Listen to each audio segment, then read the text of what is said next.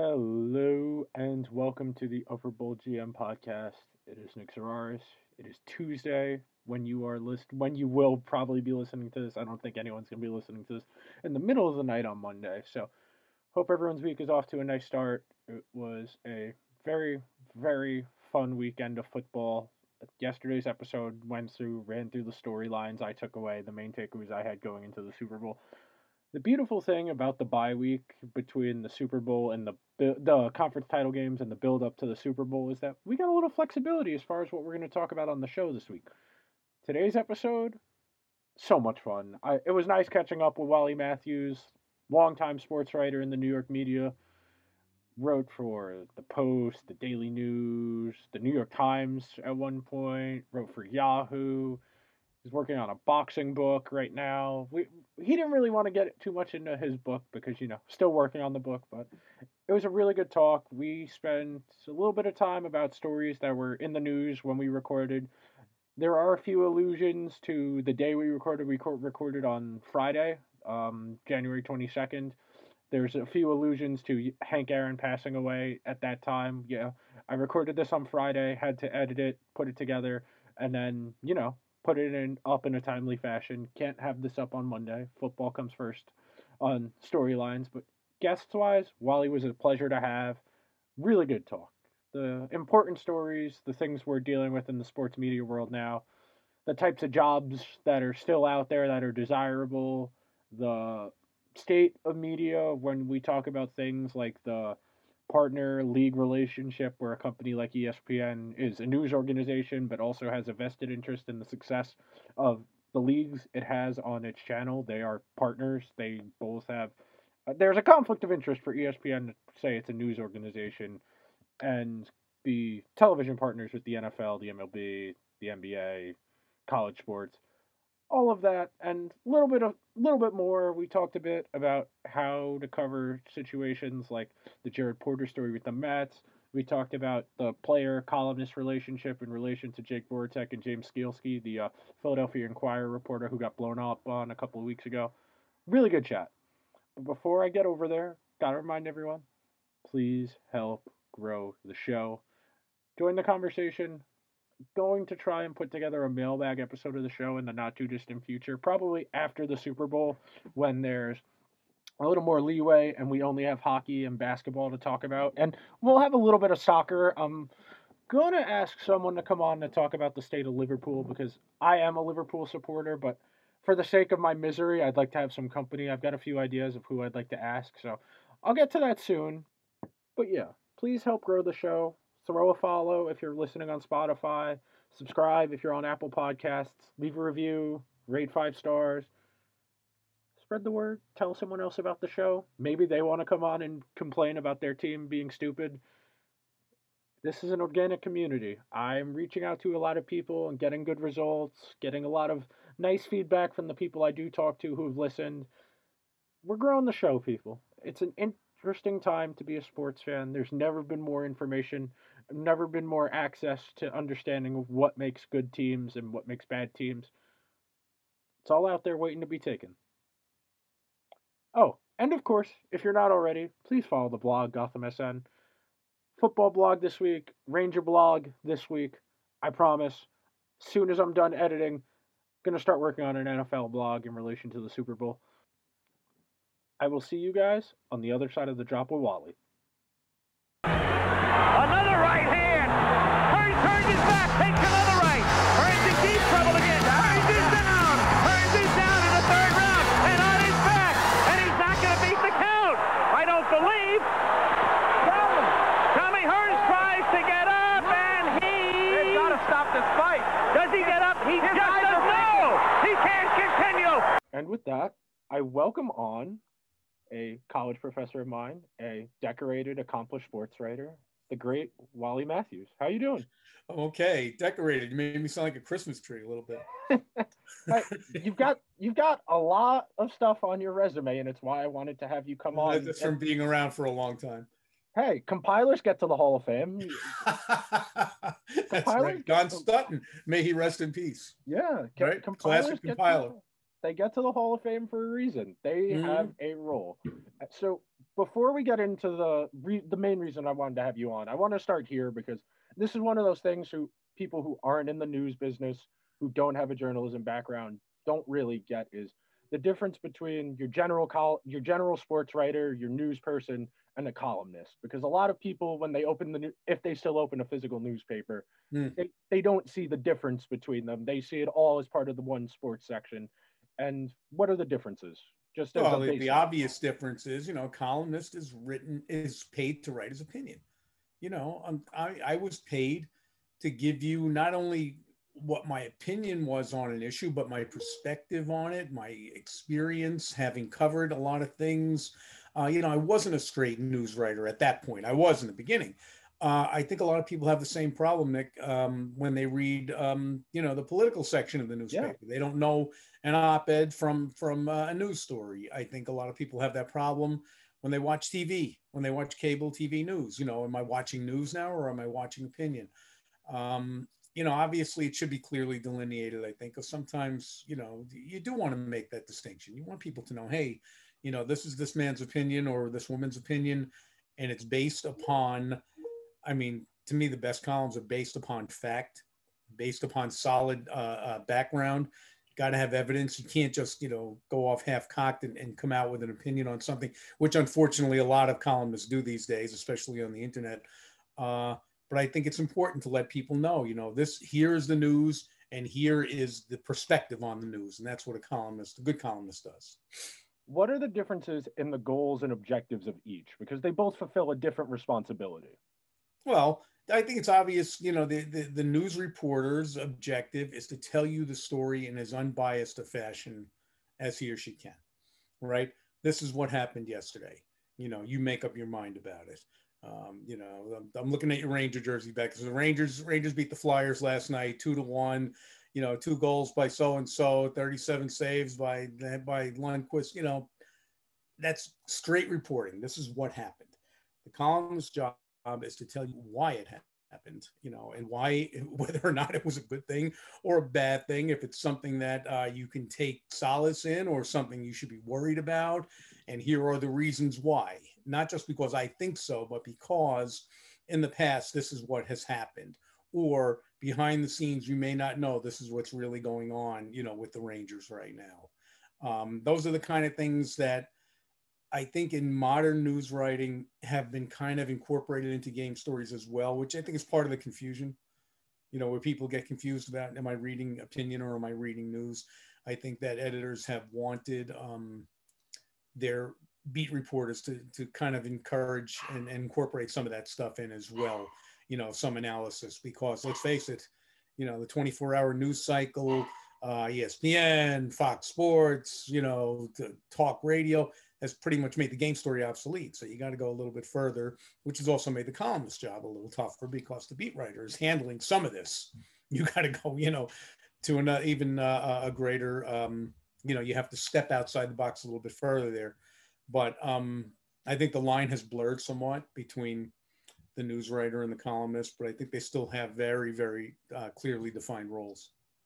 How are your relationships different with your subject matter depending on whether you're a news writer or a beat reporter in terms of what you need to be able to get from sources is when you're doing a game story as opposed to something a little more big picture column-wise? Yeah, tremendously. And I learned this late in my career because, I had been a columnist before I was ever a beat writer. I had been a boxing beat writer, which is different from a baseball beat writer because you're not with the team. There's no team. You're not with the team every day. You would see the same fighters, over the course of a year, but you weren't with them all the time and you didn't have the same kind of a relationship. When you're a columnist, you pretty much hit and run. I hate to say it. You really do. I used to say that when I was a columnist, general columnist, my view of, like what was going on with the Yankees would be to like looking through the Venetian blinds. I would just see a small snapshot of what happened on that day. And now I'm writing it as if I'm an expert, and this is what's going on with the Yankees, even though I've only seen a sliver of their season here. When you're the beat writer, you're there every day, and your perspective obviously is different because you know everybody. You know everything that's going on. You know things you can't write. You know things that are happening behind the scenes. You know things that are happening between players and management. You know things that are happening between players and players that maybe you can't write. I think you're a little more constrained as a beat writer because you do want to kind of keep everybody friendly, if not friendly, at least cooperative with you throughout the season, because you got to live with these guys. You know, you really do. You spend more time with them during the baseball season, I learned, than you do with your family. I mean, you're with them 12 hours a day for 9 months. You don't spend that much time with your family. Columnists, you know, might drop in at a baseball game twice a week, you know, and get his little snapshot or her little snapshot of what they're seeing, write the story, get out, don't really have to face anybody right away unless you're coming back the next day. I mean, the best columnists, if they wrote a tough column, would be back in the clubhouse the next day, just in case anybody, you know, has a beef and you need to explain something. But for the most part, there's less accountability, quite honestly, and less access just by the nature of the way you do the job. So before we get to the news point, which the news part of this, because there was a story that happened last week where a columnist got blown up on by a player. One of the things I wanted to ask you about was, how do you manage a relationship where someone is being difficult? Like, I don't know if you saw it, but last week Kyrie came back from his hiatus and he was at the Zoom press conference, slouched at his desk like a high school kid, giving pretty non-cooperative answers, obviously not wanting to be there. How do you manage that kind of situation where you obviously know the guy doesn't want to do this, but you still have to write a story? Yeah, you know what? I had more trouble doing that when I was younger, dealing with that, than as I got older. I learned that not to take it personally, and that there's no way, you can't force anybody to answer your questions. You know, I mean, look, they all have an obligation, and actually, you know, a concrete obligation to the league that they have to do it. But you can't force them to be expansive. You can't really force them to be cooperative. You just do the best with what you got there. And if it means that you're going to criticize them in a column because of that, fine. I mean, the fans hate it when you do, because the fans feel the same way the players do. They feel like they don't want the players talking to you anyway, for whatever their reason. I mean, it's a hazard of the business. And quite honestly, you know, when I was a boxing columnist, Mike Tyson didn't talk to me for about 6 years. He was the heavyweight champion of the world. It didn't matter. I didn't really need him to talk to me. You know, I talked to people around him. I'd pay attention to what was going on. I made sure I was up on everything that was happening in his life and in his business in boxing. And I was able to write fine without quoting him. Never had to. I mean, if I needed, you know, to get a quote from him, I could always get something out of a press conference. But I never felt that I needed the player to talk to me to write a good column, you know, and that's because you have to have a solid background about what you're writing about. Now, if you're depending on a player's quotes to write your column, you're probably not going about your business in the right way anyway. You know, that's not really, you know, I can say it better than they're going to say it, you know, and, you know, as I said, you are constrained by, they are human beings. You can't put a gun to a guy's head and say, hey, give me a good answer on this question. So. Yeah, it's complicated because both people have a professional responsibility to fulfill when they're there. The player, most players, I won't say most players, but some guys just, they don't like that part of the job, and they're obviously, if they're not uncomfortable, they just don't want to be there. Which brings me to the thing that happened last week with the Flyers, where Mike Cielski, he's a sports columnist. I think it's the Philly Inquirer still. Yep. And he, over the years, he's written a few columns specifically about this player. He's overpaid. He doesn't really, he's not worth as much as the Flyers are paying him, and it's a hindrance to the direction of the team, that kind of thing. He's occasionally fired off a joking tweet like, can we trade this guy for Olympic athlete X, that kind of thing. And last Friday, after the Flyers won the game, he asked Jake Voracek, a player on the Flyers, how's it been so far trying to get into a routine because of everything so weird? And Voracek called him a weasel, called him gutless, that kind of thing. Right. First, what do you do in that kind of situation where you're put on the spot and you're made to look like the asshole?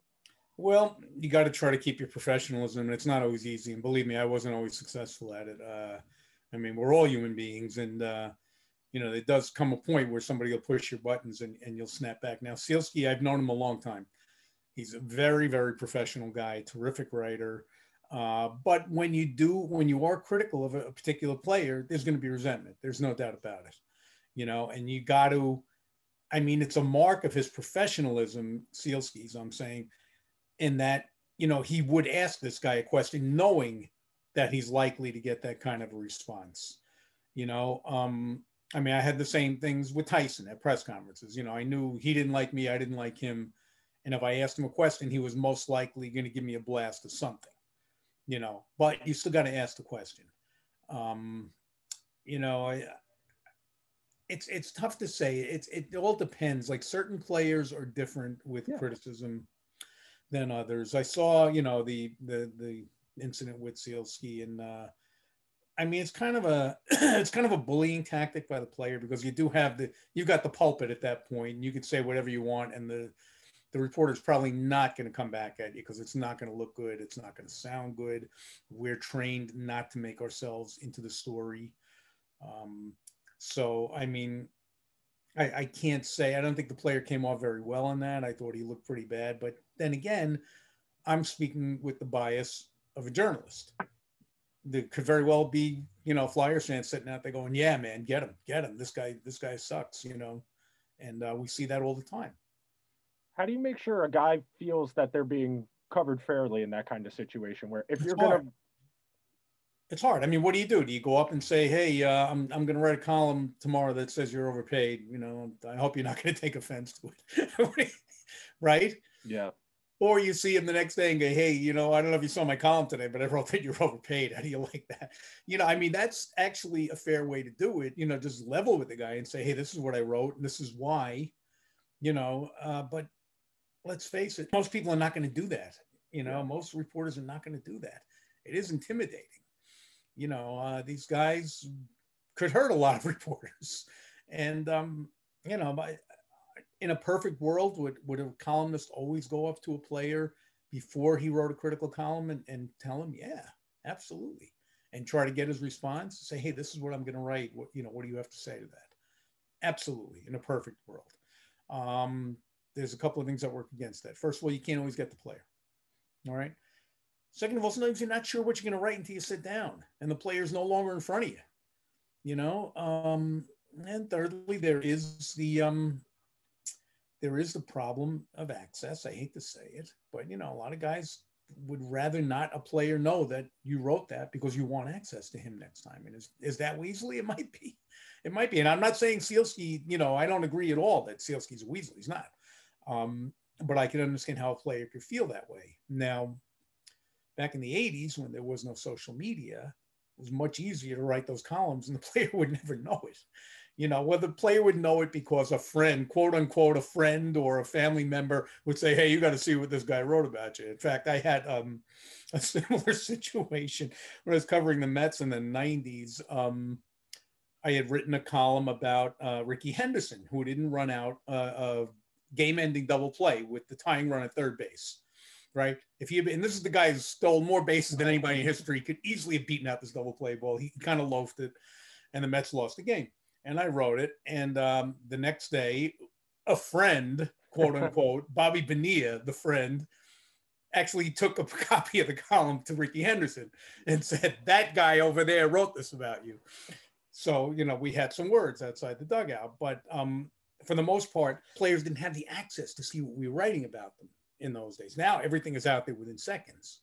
And also we don't do ourselves a favor by tweeting things about players. Obviously Sealski, has tweeted some wise ass things. I once tweeted a thing about Jabba Chamberlain that he saw. All right. It was when Brian Cashman had jumped out of a plane and broke his ankle or something. I tweeted something like, if he had landed on Jabba, he wouldn't have gotten hurt.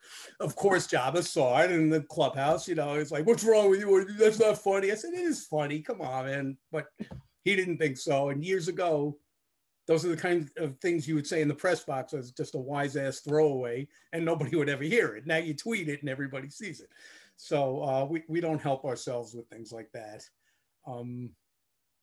But your original question was, how do you get the respect of a player? Probably the easiest way is to make your criticisms fair. Don't go into areas that you shouldn't be going into. Don't make it personal. If you have numbers to back up that Alex Rodriguez can hit with runners on second and third and nobody out, and that's what you write, he can't argue with you. If you write that, Mike Tyson can't win the big one, and you can show, 6 examples of when he had a big fight and fell apart, he can't argue with you. If you're just going to take, shots at somebody because you don't like their character or because whatever your reasons are, and there's no real background to it, then, the player definitely has a beef. It's a complicated relationship to walk because you do have to see these people every day or a couple times a week, especially for a columnist, because you're giving your opinion, and sometimes you have to be harsh with your opinion. Yeah, the opinion's not always going to be favorable. Yeah.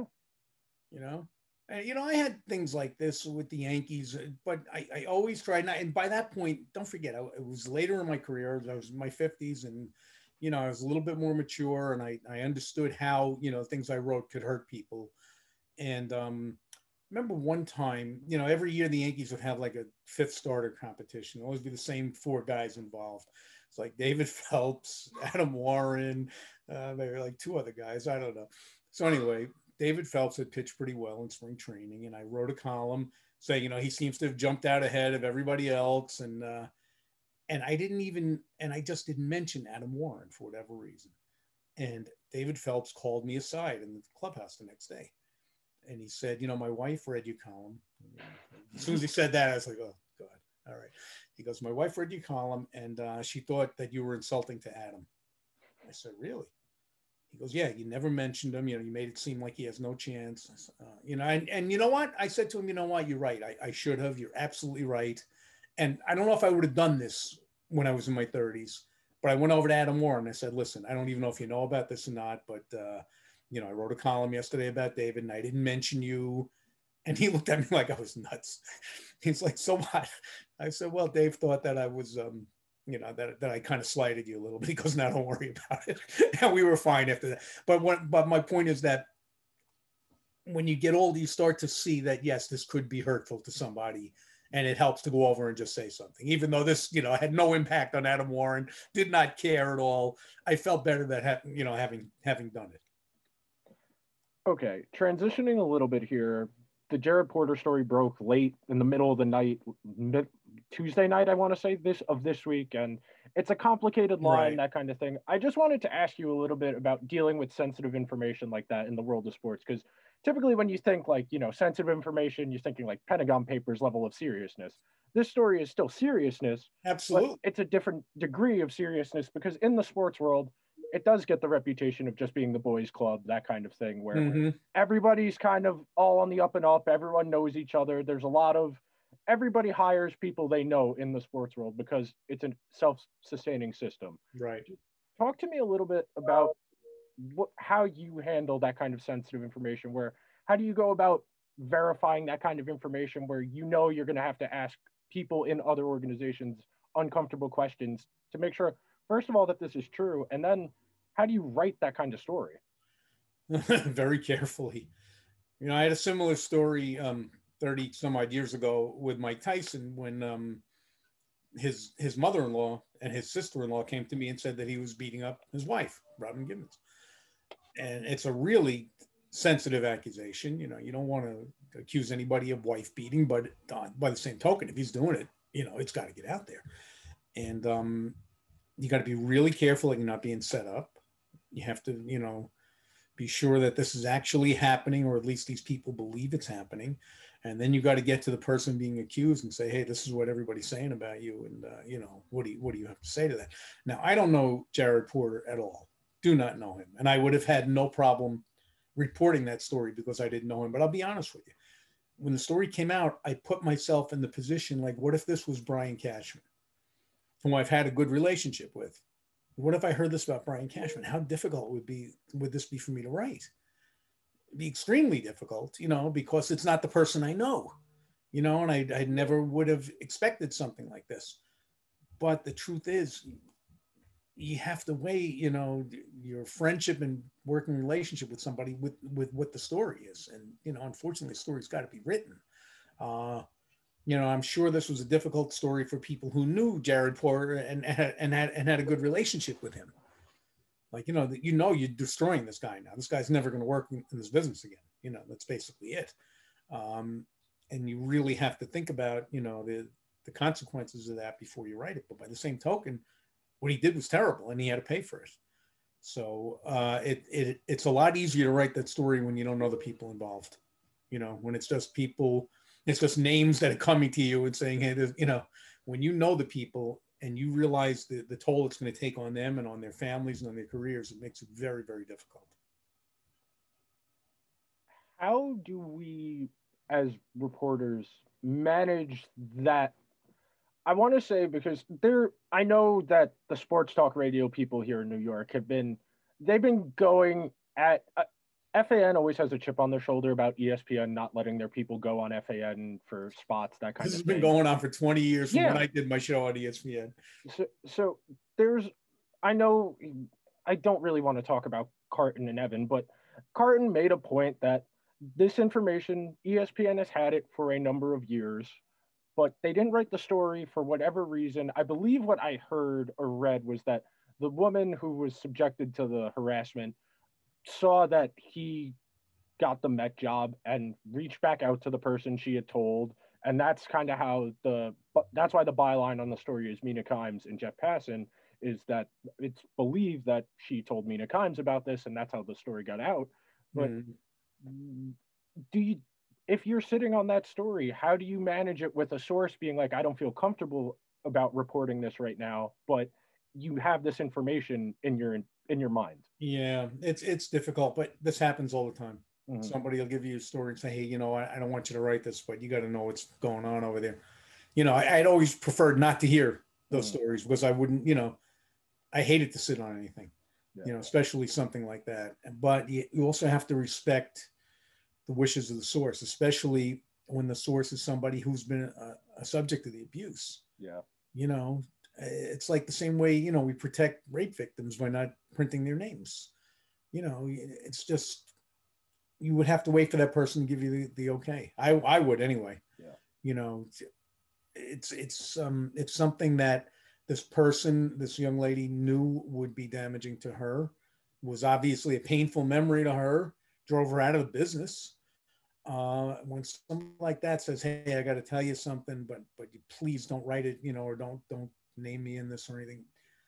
If you're an ethical journalist, you have to not use it. You know, you really can't. I mean, you might, if you know Jared Porter well enough, go and say, hey, you know, I know something, you know, let me tell you something that I know. And you might want to start, you know, circling your wagons or doing something here because somebody's going to come up with this at some point. But it's a tough question because you know that it happened, but you're asked not to write it. This has happened to me in the past as well. I always felt you had to respect the person who gave you the story. It's part of the balancing act. Journalism is a world of mutual respect where if you break someone once, that's it. They're not going to be able to come back to you. And all you have as a journalist is your reputation. You burn someone, you write a bad story, you have bad information, that reflects on you. The news organization will just dump you, and that's it. They'll get someone else. That's the other thing. If your readers can't trust you, you have no value anymore. Yep. You know, if you get something, you know, really wrong like that, why should anybody believe anything that you write? Yeah. And if that's the case, who needs you? You know, why are you even here? So yeah, it is a balancing act, but by the same token, it also hurts your reputation when it gets out that you've had the story for 4 years and haven't done anything, right? Yeah. So I mean, in some ways it's a no-win situation. I think this story was handled correctly. I understand the rivalry between FAN and ESPN. Believe me, that worked both ways, by the way. We couldn't get a lot of FAN people on either, you know, or guests that they had. We couldn't get, you know, and that's just the way the business is. It's very petty at times. But I think the story was handled the right way, quite honestly. All right, changing gears, a little less serious now, just kind of big picture things to talk about.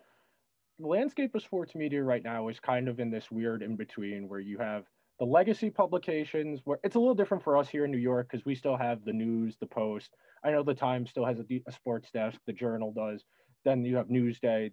It's a little different here than the rest of the world where, you know, most of the United States, there's 1 or 2 newspapers in most major cities now. It's a little different for us, but big picture wise, there aren't a ton. It's not like it was back in the day. Obviously, there aren't really newspaper men anymore. There's not the big columnist who can. There's not the Dick Young that can trade the best player on the Mets Run a away guy out of town, run a Hall of Famer out of town for no reason. Yeah, for no reason, basically. That kind of thing doesn't exist anymore. So no.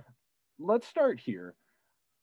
What do you think are the better jobs in sports media now? What would you want to do if you were actively still, let's say you were like 30 and really wanted to sink your teeth in? What kind of publication or what kind of work would you want to do? Well, interestingly enough, when I was starting in the business, when I was 30, or in my 20s, the thing to be was the general columnist. That's what you wanted to be, because you were up on the mountain, you came down with the tablets. I'm now going to tell you, how it is on everything. It doesn't matter. NBA, NHL, NFL, Kentucky Derby. I am the expert on everything. And here it goes. Obviously, the internet has changed all that. Everything is specialized now. Nobody is considered an expert on anything. Nobody wants to read a guy who claims to be an expert on everything. Everybody wants to read the insider, the guy who's wired in with the NFL, the guy who's wired in on boxing, the guy who's wired in on hockey. Don't want to hear from even like, the greats like Dick Young or Dave Anderson, who could definitely spin a great column out of any event they went to. That's not the way things are done anymore. We know this from cable television. Everything is a niche now. All right. Everything is a specialization. So what I would have wanted to do 30 years ago is not what I would want to do today. Today, I would want to be an expert in one particular sport. For me, it would either be boxing or baseball. That's what I would want to do. And write exclusively about that from a true insider's perspective. Now, what do I mean by a true insider's perspective? I mean somebody who's not carrying the water of one side or the other. I think we see a lot of that today. Somebody who actually had people on both sides of the aisle talking to them, both the players and the owners, or both the fighters and the promoters. Somebody who could equally navigate, say, Rob Manfred's office and the Yankee clubhouse and tell you what's really going on, not just spinning a yarn on behalf of the league or on behalf of the Players Association or on the behalf of an agent, which we also see a lot of. Yeah. To me, that would be the ideal job. And I know that people are seduced by the money and the glamour of being on television. But to me, I always considered myself a writer first. And that, to me, that's where I would want to do it. And as much as I loved writing for newspapers, obviously now the place to do it is on the internet. Yeah. But yeah, I think specialization is the way to go now. Okay, so you had mentioned one thing in there that I'm going to pull out because it's a little further down in the rundown, but it's worth talking about, is the role of the people who own the rights to the live events also being the news organization, whether you're talking about Fox with college football, ESPN with college football, baseball, basketball, what have you. There is a legitimate criticism. I know of me and a few of my friends my age who are news people feel that it's a little bit, I don't want to say icky, but it's a little weird that, the NFL trooped through a 256 game season in the middle of a pandemic. And, Adam Schefter's there like, what an accomplishment by Roger Goodell to get 256 games in during a pandemic. How do we deal with that as consumers of the news and people in the business? Well, it's a terrible conflict of interest, first of all. I think, a discerning viewer, if you're a sharp reader, that, and I'm not singling out Adam Schefter, but Adam Schefter is pretty much working for the league. All right. Ken Rosenthal is, or Tom Verducci are working for Major League Baseball. They're not going to criticize the powers that be. Right. And they are going to say, yeah, this is a wonderful thing, that they did here. It's access journalism. It's really bad. It's, I worked for ESPN for a long time. And obviously, Major League Baseball is one of their partners. And as the Yankee beat writer, I was covering Alex Rodriguez's appeal of his suspension back in 2014. And I had some pretty good information that what Rob Manfred, who at the time was pretty much Bud Selig's hatchet man, that what he was doing in order to convict Alex Rodriguez was probably illegal, that they had bought some stolen property out of the trunk of somebody's car, and I had it on good authority. And ESPN asked me not to write it. And that is purely because they did not want to anger their partner, their business partner, Major League Baseball. I'm sure this happens all the time. We also know that ESPN pulled out on an NFL expose about the head injuries a few years ago with PBS, and there's only one reason why they did that, is they didn't want to piss off Roger Goodell, So obviously you can't consider yourself a news organization if you are going to be in business with the businesses that you're covering. And I think ESPN does it. I think Fox does it. I think ABC, NBC, and CBS do it. Mm-hmm. You're never gonna, CBS. Who does the Masters? CBS. You're never gonna hear about. I'm sure they never went too heavy on the Augusta National story. When no women were allowed into Augusta. That's just not what they do. And their defense is, well, our viewers don't want to see that. They just want to see golf. Well, it's baloney. You have a responsibility as a news organization to tell the truth about the people that you cover. Otherwise, drop the pretense and just say, we're partners. We're partners. We're going to be a PR arm for them, and just sit back and enjoy it. But I'm sorry that it never worked for me.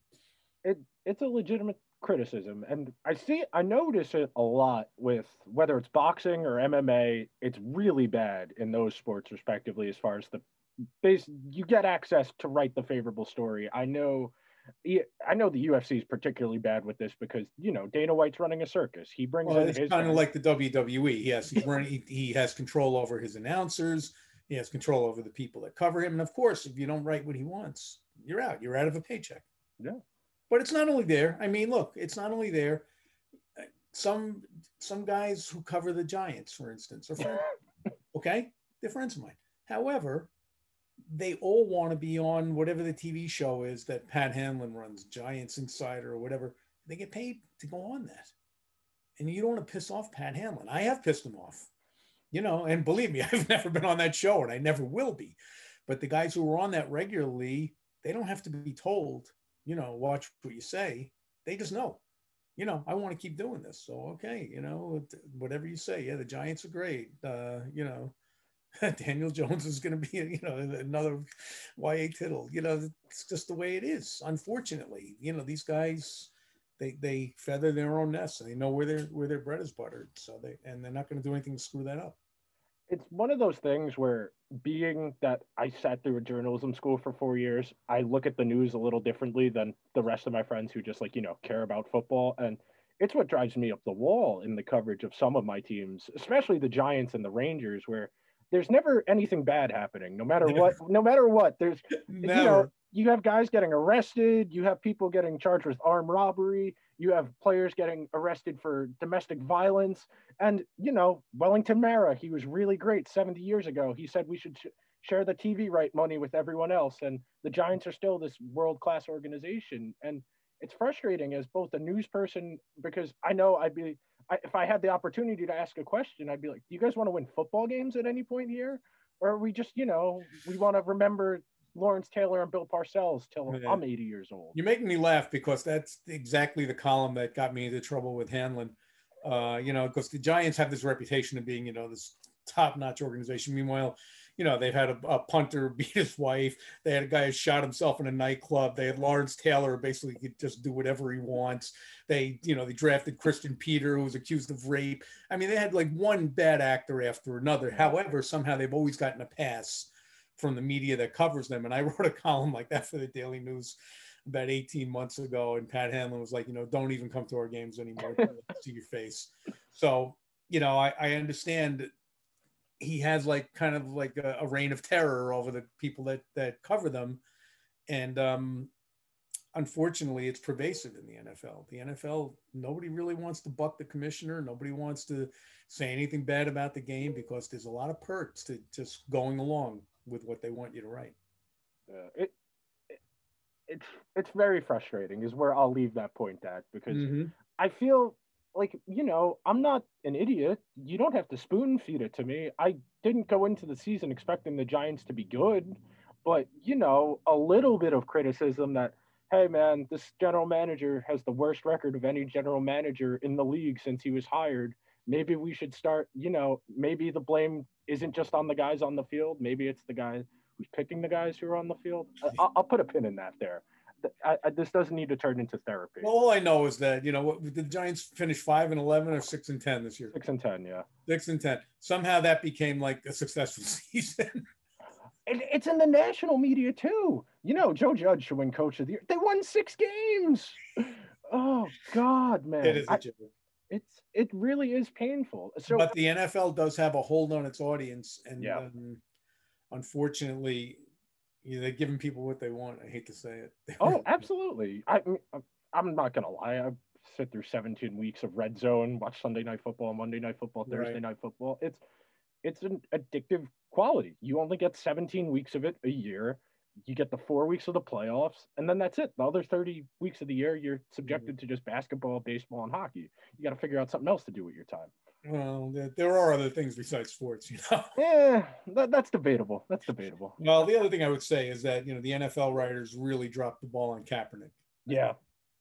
I mean, this is just like, it's completely gone away, that you've got a guy who's been blacklisted basically for doing nothing, for calling attention to a problem that's, really pervasive in the United States. And this guy cannot get a job in the NFL. And I'm sorry, there have been no NFL writers who have stepped out and said, hey, this is something that's got to, and I go back, I'm old enough to remember when Muhammad Ali was blackballed for refusing to go to Vietnam. And there were very few people who stepped out there, but there were. Howard Cosell stepped out. Bud Schilberg stepped out. Jimmy Breslin, Pete Hamill, the greats stepped out and said, hey, this is not right. Dick Schaap stepped out. Dick Young, of course, went the opposite way and said, this guy ought to be in Vietnam fighting for us, But unfortunately, there is nobody comparable to any of those people in print or broadcast today. So, because this is part of that conversation, do you still think the New York media is as difficult as it's perceived? I know it was a story once that, what was his face? Cliff Lee, the left-handed pitcher forever. The Yankees tried to trade for him multiple times, and he's like, no, I don't want to go to New York. I know they tried to go after Greinke at one point. He said no, where that's kind of a story, but is that really, do you feel like as a newsman, that's still a thing? No, I never thought it was, quite honestly. Never thought it was. I keep going back to Dick Young. He was the only example of the New York media that I ever really ran into. He would actually yell at athletes and ask them the rudest questions. One time this was at a boxing match. Tim Witherspoon had gotten knocked out in the first round. He was out of shape, and Dick Young stands up in the press conference and goes, Tim, did you even train for this fight? You got tits. And Tim Witherspoon, to his credit, said, well, Dick, you got tits too. And, it kind of degenerated from there. But I never saw, the kind of the reputation of the questioning and how rough they were on athletes. I guess by comparison, in other cities where you have maybe 2 guys covering a team, now, there are 11 people who cover the Yankees on a daily basis, 11 who travel with them, multiply that by several when they're playing at home, obviously in a pre-pandemic world when, if there's a game at Yankee Stadium, every one of those news outlets that are covering the Yankees are sending 2 or 3 people. So yes, there will be 30 people at Giancarlo Stanton's locker before a game and after a game. Does that mean that the questioning is tough? Hell no. This means there's a lot of us, I think that a lot of that is overblown. The Cliff Lee thing, supposedly his wife was abused by people in the stands, which I think is quite possible. Yeah. Much more possible than, a player being abused in the locker room. Believe me, for the most part, I think the New York media has become very, very hands-off, non-confrontational. Every bit as susceptible to access journalism as anybody else. Not going to piss anybody off because I want you to talk to me tomorrow. I think that our reputation exceeds us. You know, Zach Greinke thinks that, you know, we were going to be tough on him. He's really got it wrong. If anything, I think a lot of people would, you know, would be going out of their way to write sensitive stories about Zach Greinke and his social anxiety problems. You know, I don't think people would be ridiculing him for it. I just do not see that at all in the New York media. In fact, when I was on the Yankee beat, you know, this had a reputation of being so cutthroat. I mean, these people were some of my best friends for 10 years, you know, guys from other papers and women from other papers. You know, we all hung out together. You know, we wanted to beat each other. I wanted to have a story you didn't have. But in the meantime, we'd all drink together at night, you know, and joke together in the clubhouse. It was just not the same. If it was like that back in the 70s, you know, that's before my time. And it hasn't been that way for 3 decades. Yeah, because I was talking about this the other day in relation to the Knicks. Because the Knicks and the Jets are basically the only teams that still get it, where no matter what, you want to make a funny headline to post the news, they're just going to throw something with the Jets or the Knicks on the back cover. But they're easy punching bags. That's for exactly. Sure. No other team gets the punching bag treatment. The Mets did, but not like for the reasons they should have. Just wait till you see everybody roll over for Steve Cohen now. Hey man, they were already going after him like a week ago, being like, "Oh, we're only getting Lindor." I really saw a column in a New York publication being like, "This is the savior." All he did was get Francisco Lindor. Oh my God! The Wilpons would have had to put Lindor on layaway if they wanted to trade for Lindor. That's true. We have to understand, you know, Met fans, and I grew up a Met fan. It's kind of a long-suffering thing, and you kind of expect the worst at all times. I just sensed that there was a lot of optimism that Jeff Wilpon was out of the picture. Yeah, you know, I mean, that may devolve into disappointment, but you know, still, I think at this, you know, I thought they handled, you know, go back to the Porter situation, they handled it well. You know, no fooling around. As soon as they found out of here, you know, where in the past that, and I won't say it probably would not have happened. Yeah. The Mets fired a woman who was pregnant out of wedlock. That's all that needs to be said about the Mets and the Wilpons. That's all you need to say about. Well, this even predates the Wilpons. I mean, you know, I'm old enough to remember when they trotted Cleon Jones out to apologize to his wife because he got caught in a van with a woman. Yeah. You know, back in the 70s, you know, it was horrible. It was embarrassing. It was humiliating. It was dehumanizing, and it was the Mets. They did it. You know, that was when Jeff Wilpon was just a little boy. Yeah. Okay. Transitioning topics here, a little bit more back to the abstract philosophy thing. You had said before about specialization. I know that sitting in a couple of different workshops, seminars, types things, it was really beaten over the head to me that I need to be able to understand how things happen and why things happen, not just that they happened. Right. How do you incorporate that into doing your column or your news story where, all right, the game happened. I need to be able to do X, Y, explain why it happened. I need to go back and rewatch this. I need to go look at heat maps. I need to go look at pitch splits. How do you use that in a way that doesn't become too dense or too technical? Yeah, well, I never used a lot of that. I mean, I always try to keep it on a human level. And the thing is, you know, I'm going to go back to kind of something I said before. When I was a columnist, you know, I wrote a lot of knee-jerk columns because I didn't have the background. I wasn't around the team enough. I found that my stuff was better and more analytical when I was a beat writer because not only, you know, did I know the players, but I had been with them since February 14th, you know, and I saw what this guy went through to get here, you know, and I saw why this guy didn't make it, or why this, you know, why that guy's playing instead of that guy, you know, or why Aaron Boone or Girardi, you know, would do something. You have to draw on your background of knowledge, and there are things that you'll see in February that you might not write about till August, you know, because they won't really be applicable. You know, suddenly you say, oh, gee, I remember when, you know, back in spring training, this happened, and now I see why they did that. And here's the place where it applies. And I wish I could give you a concrete example of what I'm talking about.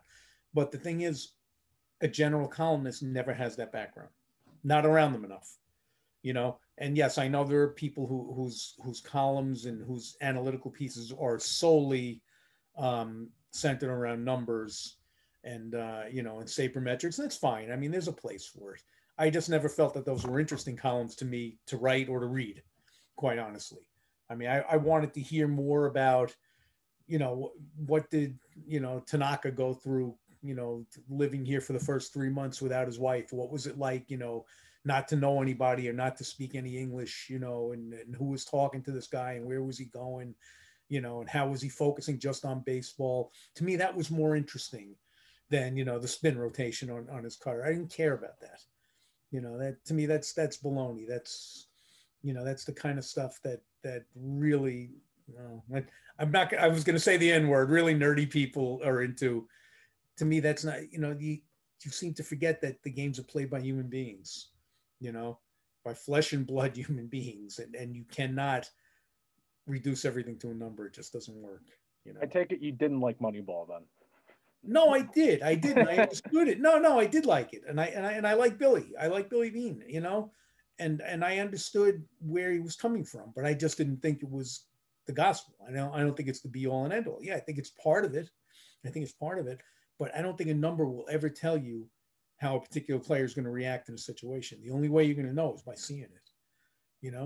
I mean, Jared Jeter, right? Perfect example. This is a guy who, by the numbers doesn't pop out. And yeah, I mean, yes, 3,500 hits is incredible, but he's a compiler, more than anything. However, you'd seen him in the situation so many times that I didn't want to look at the numbers. I didn't care what the numbers said. I know if I had to put a guy in this situation, I'm not going to do much better than this guy, because I know he's not going to choke on the moment here. He's going to be ready for it.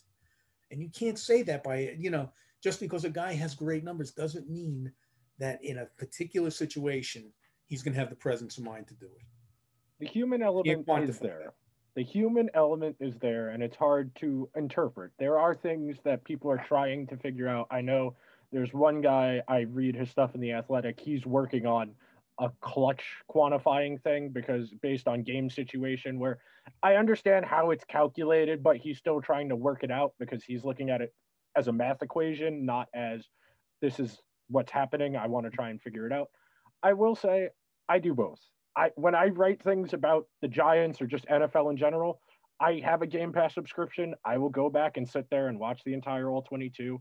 And then I will go look at a heat map. I'll go look at the Amazon Next Gen Stats site. I'm trying to find a way to weave both together because I think being able to explain how things happen is an important part of it. And that the numbers do have a role. The numbers have a role in that. But being able to translate the numbers to something visual, it helps a lot, is where I'll leave that. Yeah, but again, you can take Daniel Jones's numbers on certain situations, but it will not apply to it will apply over a long haul, but it will not apply to a single instance. One instance, 1 3rd and 8 where he's got to make this and there's a minute and 22 seconds left in the game. Take those numbers and throw them out the window. Yeah. Is this the quarterback you want throwing the ball right now? Yeah. Numbers are good in big samples. A small sample size gives you nothing. 1, 2, 3 games doesn't help you. An entire season for talent evaluation purposes, sure, but that's not going to tell you what's going to happen every single night. It's just not possible. If it were, there'd be a lot of very rich people. That's for sure. Because that's an underlying thing that I've noticed a lot more recently is that as, the government's kind of gotten a little more cool about gambling and drugs, that gambling is part of the news now. And it's leading to the really awkward sponsored segments on whatever show you're watching before the game starts, where it's people who aren't gambling experts looking at gambling odds and trying to give the appearance of expertise. And it's an ethical gray area. I don't think Michael Strahan should be telling people what they should be betting their money on. Yeah, he knows football, but there's a lot more to it than just, well, I think this team is better than this team. Yeah. The legalized gambling thing, I don't have a moral problem with it. Listen, if the government can make money off it, why not? Same thing with, with marijuana. I mean, what the hell? People are gonna do it anyway. But I agree with you. I do not think that analysts should become touts. Yeah. Right. I think it really looks bad. First of all. Second of all, I want to know if Michael Strahan is betting any of his own money on these picks of his. Probably not. Yeah. He's a dumb guy. How different is it now? Because I know who Jimmy the Greek is. I've watched the documentaries. Like, how different is gambling in culture now from your perspective? As like when you were growing up, it'd be something that like Brent Musburger would make an offhanded reference to in the fourth quarter of a football game. But how different is it? Well, it's obviously more out in the open now, but I mean, there was always gambling. That hasn't changed. For the longest time, the NFL and its endless hypocrisy. Didn't even they would fight newspapers about putting the point spreads in the paper. It goes, God forbid nobody gambles on our games. Are you kidding? This is the only thing that people watch your games for, guys. I hate to tell you, is gambling. Without that, it's just another 3-hour diversion. So I think it's just more. I think that what's happened is the leagues have now realized, hey, this is another way we can make some money. How stupid are we? Why not? If everybody is doing it anyway, why shouldn't we cash in on this? I mean, that's clearly what's going on here. But that hasn't changed. I mean, we'd play in office pools on every Sunday. Back in the 70s, that was not a big deal. It was everybody did it. So I don't think it's any different. I just think that when something becomes more accessible to the public, obviously more people get involved in it, which makes it a little bit more dangerous too. Yeah. Do you think those are straightforward? Where would you categorize the people who do that kind of thing? Are those news people? Are those analysts? Are those columnists? Are those math people? What kind of box would you group? It's entertainment. I think that's entertainment. I don't think it's news. It's not news because it's arbitrary. Somebody's coming up with a number, right? Mm-hmm. Based on something. It's certainly not. It's just it's entertainment. It's not even analysis, really. It's just another way to hook people into watching a game. Mm-hmm. Obviously the game's not enough, evidently, for some people, and quite honestly, it's not enough for me. I don't watch a lot of football. I just don't find the game that interesting, quite honestly. If I were a gambler, maybe I would. Because if I had money on it, I'd be like, hey, yeah, I'm really interested to see what Tom Brady's going to do on this play here. But to me, like, the game doesn't get me that much. And they realize that after a while, you need more than just a game to keep people at the level of interest that they've had for all these years now. So, obviously gambling is the new thing. I don't know what they'll do once that becomes old hat. What will they go to next? Yeah, but I think it's pure entertainment, quite honestly. How do you think the ease of access of information, whether it's gambling, whether it's statistics, that kind of thing, how do you think that changes the fan perspective of what news people do? Because the casual person can just open a baseball reference tab and go game by game and find out everything. Absolutely right. Well, it's made our jobs a little more difficult. Because it used to be that we were like the almighty arbiters of everything and we knew everything and you guys didn't have access to this. Now, of course, we do have access to it, and that's fine, but it pushes us into different levels of creativity. Now we got to come up with other ways to tell you the story. I mean, I can't tell you something that you already know. I have to, and goes into the sabermetrics analysis of things. Let's look deeper into the numbers. Anybody now can look up a guy's batting average or his OPS or whatever, and find out what he does, with 2 strikes and after the 7th inning. So it does make it a little bit more difficult for us. We got to be we got to think outside the box. We got to dig a little bit deeper. But I think the more information that's available to everybody, the better, when I grew up, I thought sports writers knew everything because I only had access to what they told me. Mm-hmm. Right. I mean, there was no internet. There was very little pre or post game stuff. To me, post game was Kiner's Corner. Ralph would be like half in the bag interviewing some player. There was just no, and they were the arbiters. They told me, Dick Young told me what was going on, Vic Ziegel told me what happened yesterday. I would go to a game and then read the story the next day, and it wouldn't even, a lot of times it wouldn't even seem like the game that I saw. And I would think, well, I didn't see it the right way. Obviously, this guy saw it the right way because he knows everything, and obviously that's been stripped away now. We don't have that all-seeing power anymore. We're not omnipotent. We are We're just observers like the rest of you, with maybe with a little bit more inside information, because we do get to spend some private time with the players, although that's decreasing as well. Yeah. We do, if we're good at what we do forge relationships with coaches and managers and GMs and true insiders who can tell us, hey, the reason why this guy's not throwing that pitch anymore is because his elbow hurts, but don't write it. Like we will occasionally get things like that, but for the most part, you're going to know just about as much as I do, and you're going to see the game just as well as I see it. Starting to wrap up here. Gotta have the rapid fire thing just to kind of ask you some little bit just fun topics, things I was thinking about the other day. Okay, so the first one, it happened today.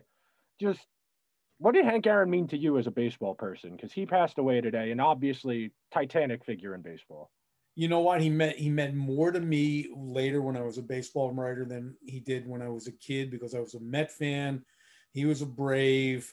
He was a guy that would come in and torment us, But later on, when I started to cover baseball and I started to see, and my beginnings of covering baseball right at the beginning of the steroid era, and I would see these monsters in the clubhouse.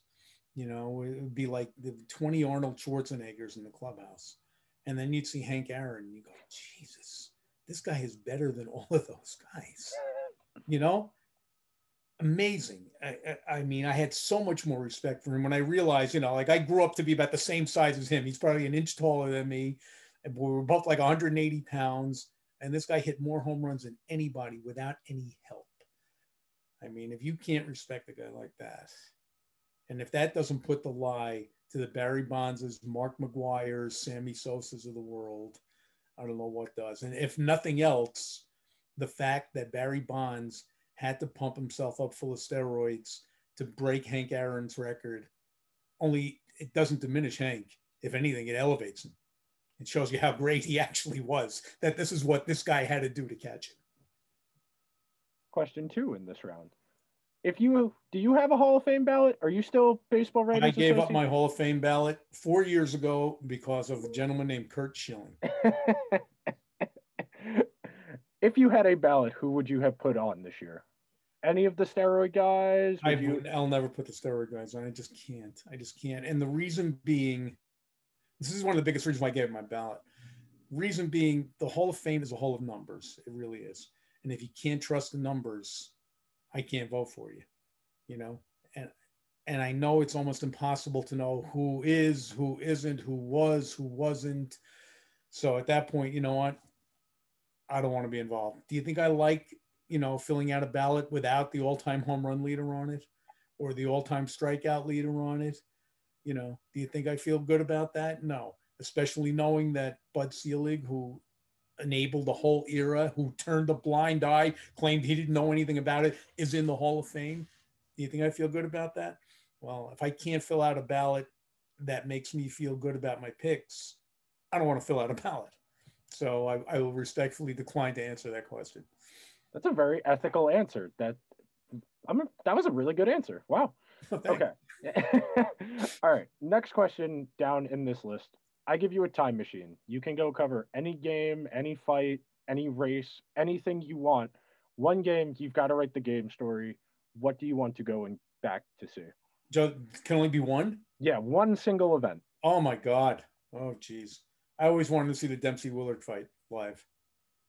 But I also wanted to see Secretariat's Belmont. I wanted to see Babe Ruth call his shot, or, just to be timely, I would have loved to be there the day Hank Aaron hit 715. I think I would have done the Miracle on Ice if they gave me a time machine. Go cover the USSR. You're a hockey guy, man. That's my answer to all of those types of questions. You could go see one game. You could go do. I want to go to that. I went back and watched that game because the whole thing's on YouTube. One of the good things of this pandemic is there's a lot of old sports on YouTube. And plenty of time to watch it. Yeah, not a lot to do. And just the style of hockey is so primitive and so slow. And so they're playing with wooden sticks. I mean, now you could break one of those sticks over your knee. You could play with a car. They were playing on real ice, though, weren't they? Yeah, they're playing on real ice. Yeah, okay. They're playing on real ice. That's another good point. They're playing on actual ice, not the synthetic ice they use now. Right. Okay. Next in this, how has your perspective on sports changed from the fan over to the newsman? When did it kind of hit you that, all right, not obviously this is your job, but when did your perspective change? What was the Oh, like light bulb moment? oh, geez. Oh my God. That's a tough question. I will tell you this. I enjoyed sports more as a fan, but I appreciated them much more as a journalist. Um, when did it change? Oy, oy, oy. I don't know. I mean, in some, in terms of covering boxing, it never changed. It never changed. I always enjoyed, I always had like a fan's enthusiasm while covering it, but I still had a critical eye.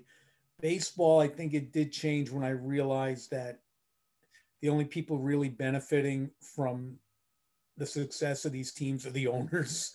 Like I used to get like really excited if the Mets won, but then I'd wake up the next morning and be the same, my life would still be the same, So I think that I started to see that, the business side of it, that it wasn't, and I've said this before, the players, no matter how much they make, they're just a hired help. They really are. The owners, to them, the players just come and go, we'll get rid of you, we'll get a new guy. You know what? I just thought of a moment when the Yankees kind of stuck it to Bernie Williams. I think it might have been 1990. No, I'm no, it was later than that.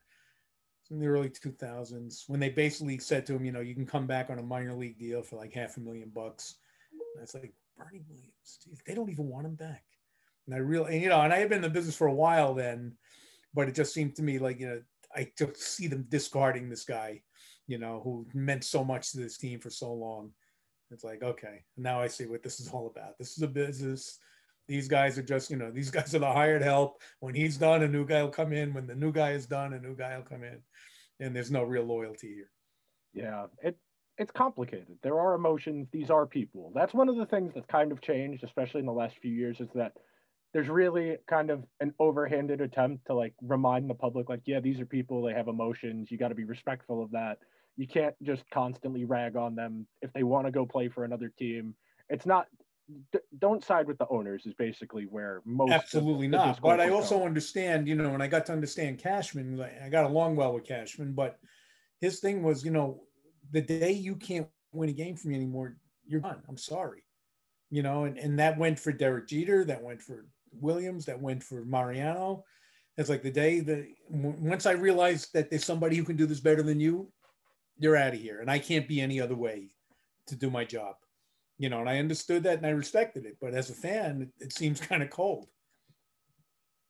Now, because you are a boxing guy, I had to throw this question in here. How do you feel about the whole, either whether you want to talk about the celebrity boxing, whether it's like the Paul brother fighting an NBA player, or you want to talk about Mike Tyson and Roy Jones boxing in their mid 50s? That was a disgrace. You do not understand how excited all of my friends were to watch 50-something-year-old Mike Tyson box. How excited were they at the end of it?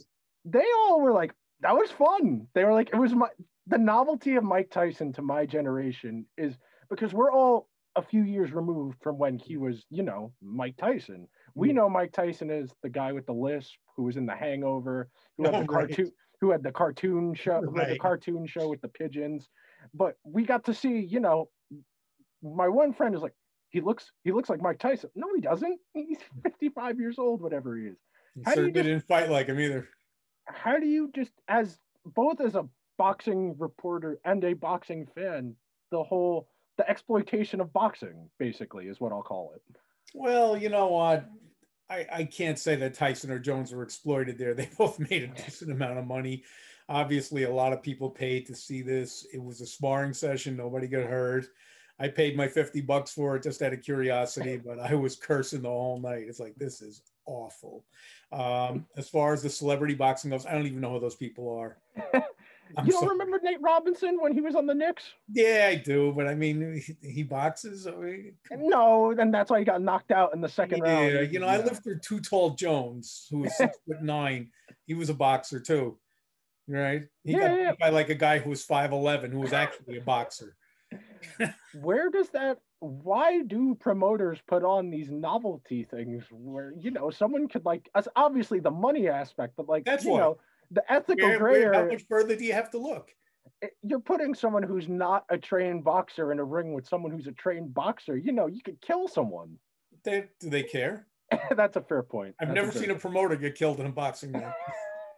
It's really good. The Roman Colosseum, they killed people, every single day. Do you think the Emperor Nero cared? He didn't care. That's a good soundbite. I've never seen a boxing promoter die in a ring. I wouldn't mind, but I haven't seen it. Now, a little more serious for this question.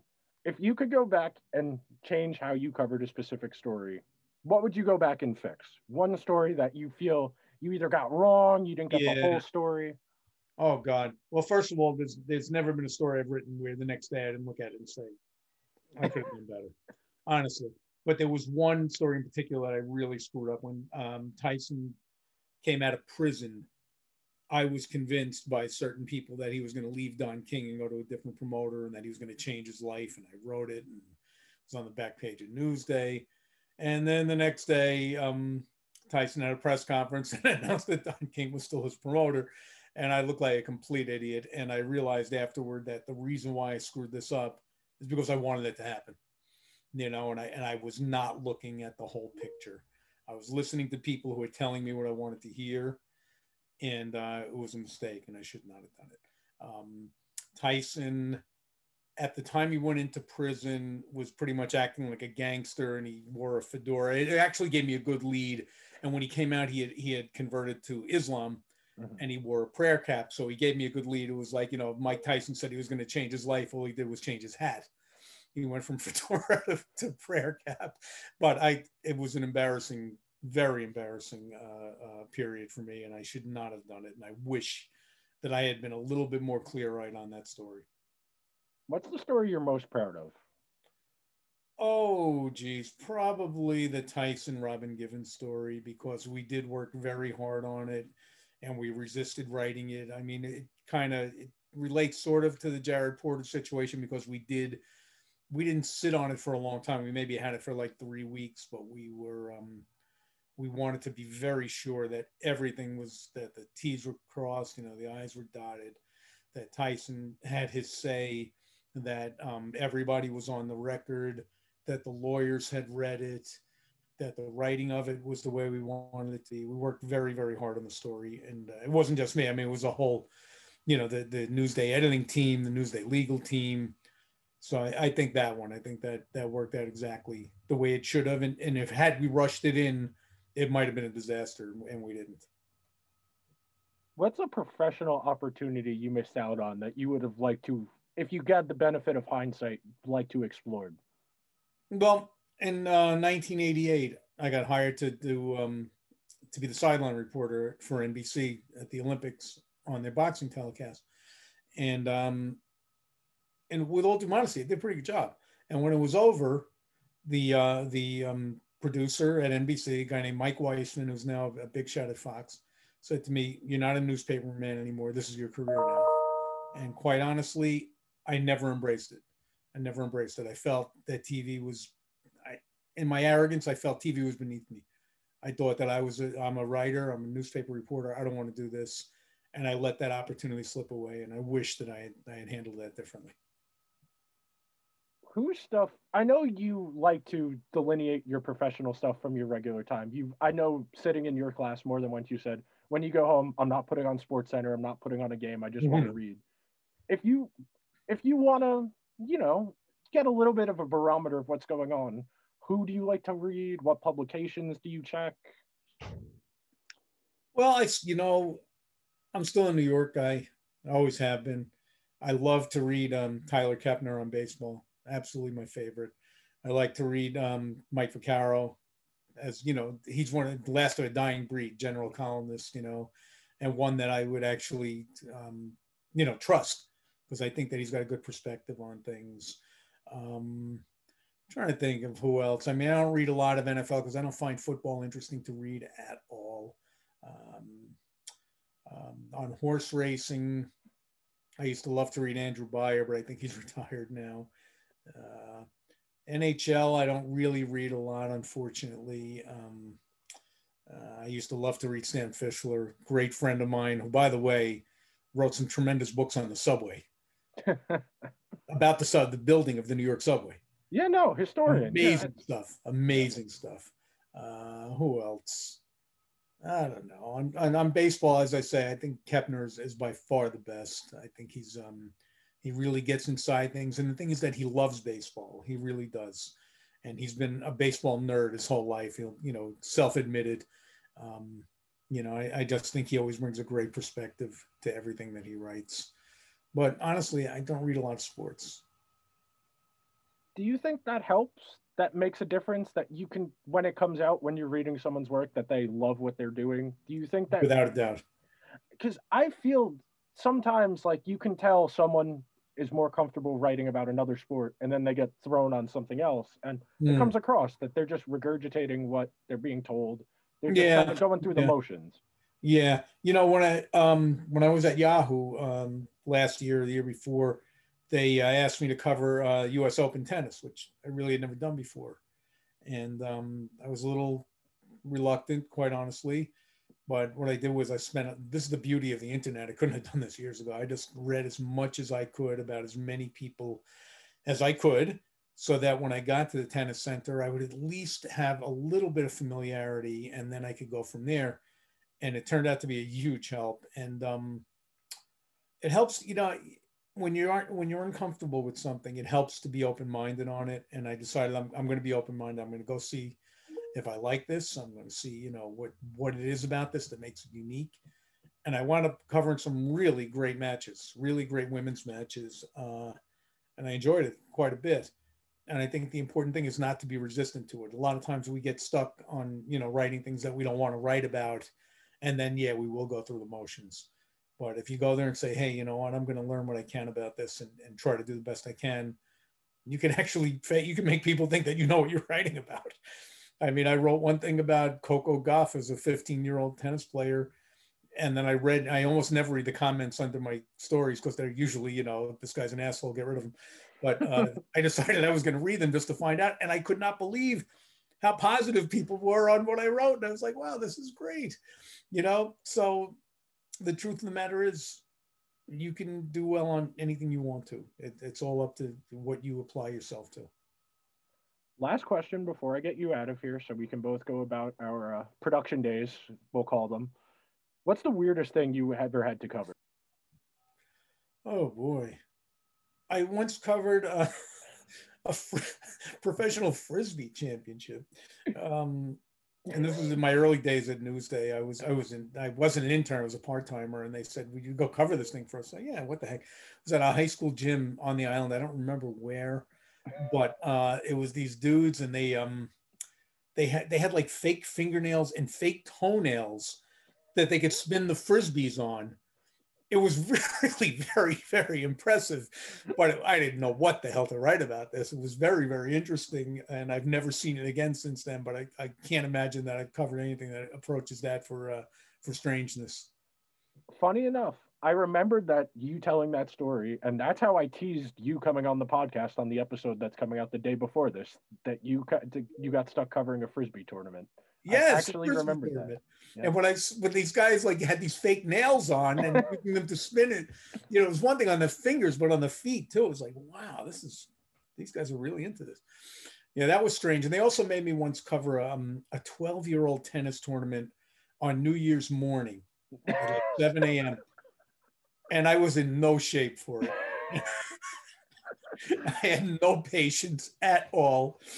I was rather hungover, and I would love to dig up that story and see what the heck I wrote. Thank you so much for coming on. This was fun. It was great. This is the kind of thing I want to do. Just kind of, when I'm not talking to people going through the psychosis about their team, tell stories about interesting people. You got to see, man. I just go on. I'm looking through people's social medias, like, this person seems like they're a bit out there. Let me come talk to them and see how much they want to complain. And you get a lot of responses. It leads to interesting stories. A lot of people care. It's tough to tell whether social media has made people more, fans more crazy, or if we just know more about it now because it's all out there. But I mean, fans are as crazy as ever. I think they're more crazy now. I mean, Because we can connect with each other. That's the other thing. It's that's like the other. That's right. Misery loves company. Absolutely. it's the same thing with the wackaloons on who are insurrecting against the government. That's The right. internet They all helps find the internet is a great way for them all to find each other. Yeah, Scary. I forget who. There's a stand-up comedian. He has a bit where it's like America was in the dark for 30 years in a bar, and then the internet came, and that was last call, and the lights came on, and then we all kind of looked at each other, and oh, this is who we've been living with for the last 270 years. It's frightening. It, But I mean, really, I mean, the like the criticism, like even like the Sealski thing, the fact that so many fans, piled on him is because fans are crazy now. They really they see themselves as part of the team, and they see any criticism as an attack on them.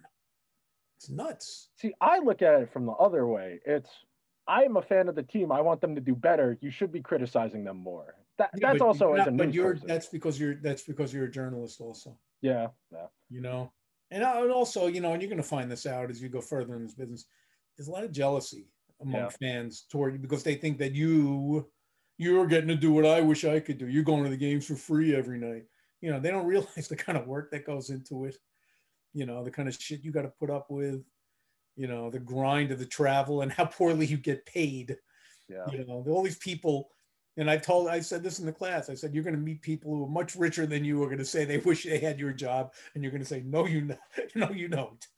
You wish you had my job, but no, you don't. That's a good note to wrap things up on. Just plug your Twitter. And you working on anything? I am. Well, actually, you know what I'm doing now? I'm working for the Department of Health as a contact tracer. Ooh. Yeah. I've been doing that for 8 months now, since the beginning of the pandemic. And I'll tell you what. Journalistic background has helped tremendously. Yeah, helps me interview people, helps me organize everything. It's been really good. Really enjoyed it. I mean, I'll probably never go back to sports writing at this point. Honestly, that's a shame. I enjoy the sarcasm in your columns. Thanks. It's hard to do. There's an important line. This has been different because it shows me there's another world out there. There's more important things. Mm-hmm. Than games, dealing with people's lives, people who really need help, who want you to help. I am working on a book. Okay, that's what I like to hear. What's the Twitter handle? I kind of shelved it while I've been doing this because I've been working really. Oyster Bay Bomber. Yeah, Volley's funny. I still remember, like a week into your class, it was the really shitty Super Bowl between the Rams and the Patriots. And you had a 10-tweet series of tweets during the halftime of the Super Bowl where I had known you for a week, and I was like, okay, he gets it. This is going to be a good class. Well, I'm glad you liked the class. It was a good class. I learned how to think a little differently, which is like, the whole point of going to college is learning how to think about things constructively. You're right. Yeah. That's exactly what it's for. So, all right. And I will see you guys tomorrow, UFC episode with one of my friends from college. He is a conventional journalist. He's written for a few local publications on Long Island. He's freelance writing. Mike Adams.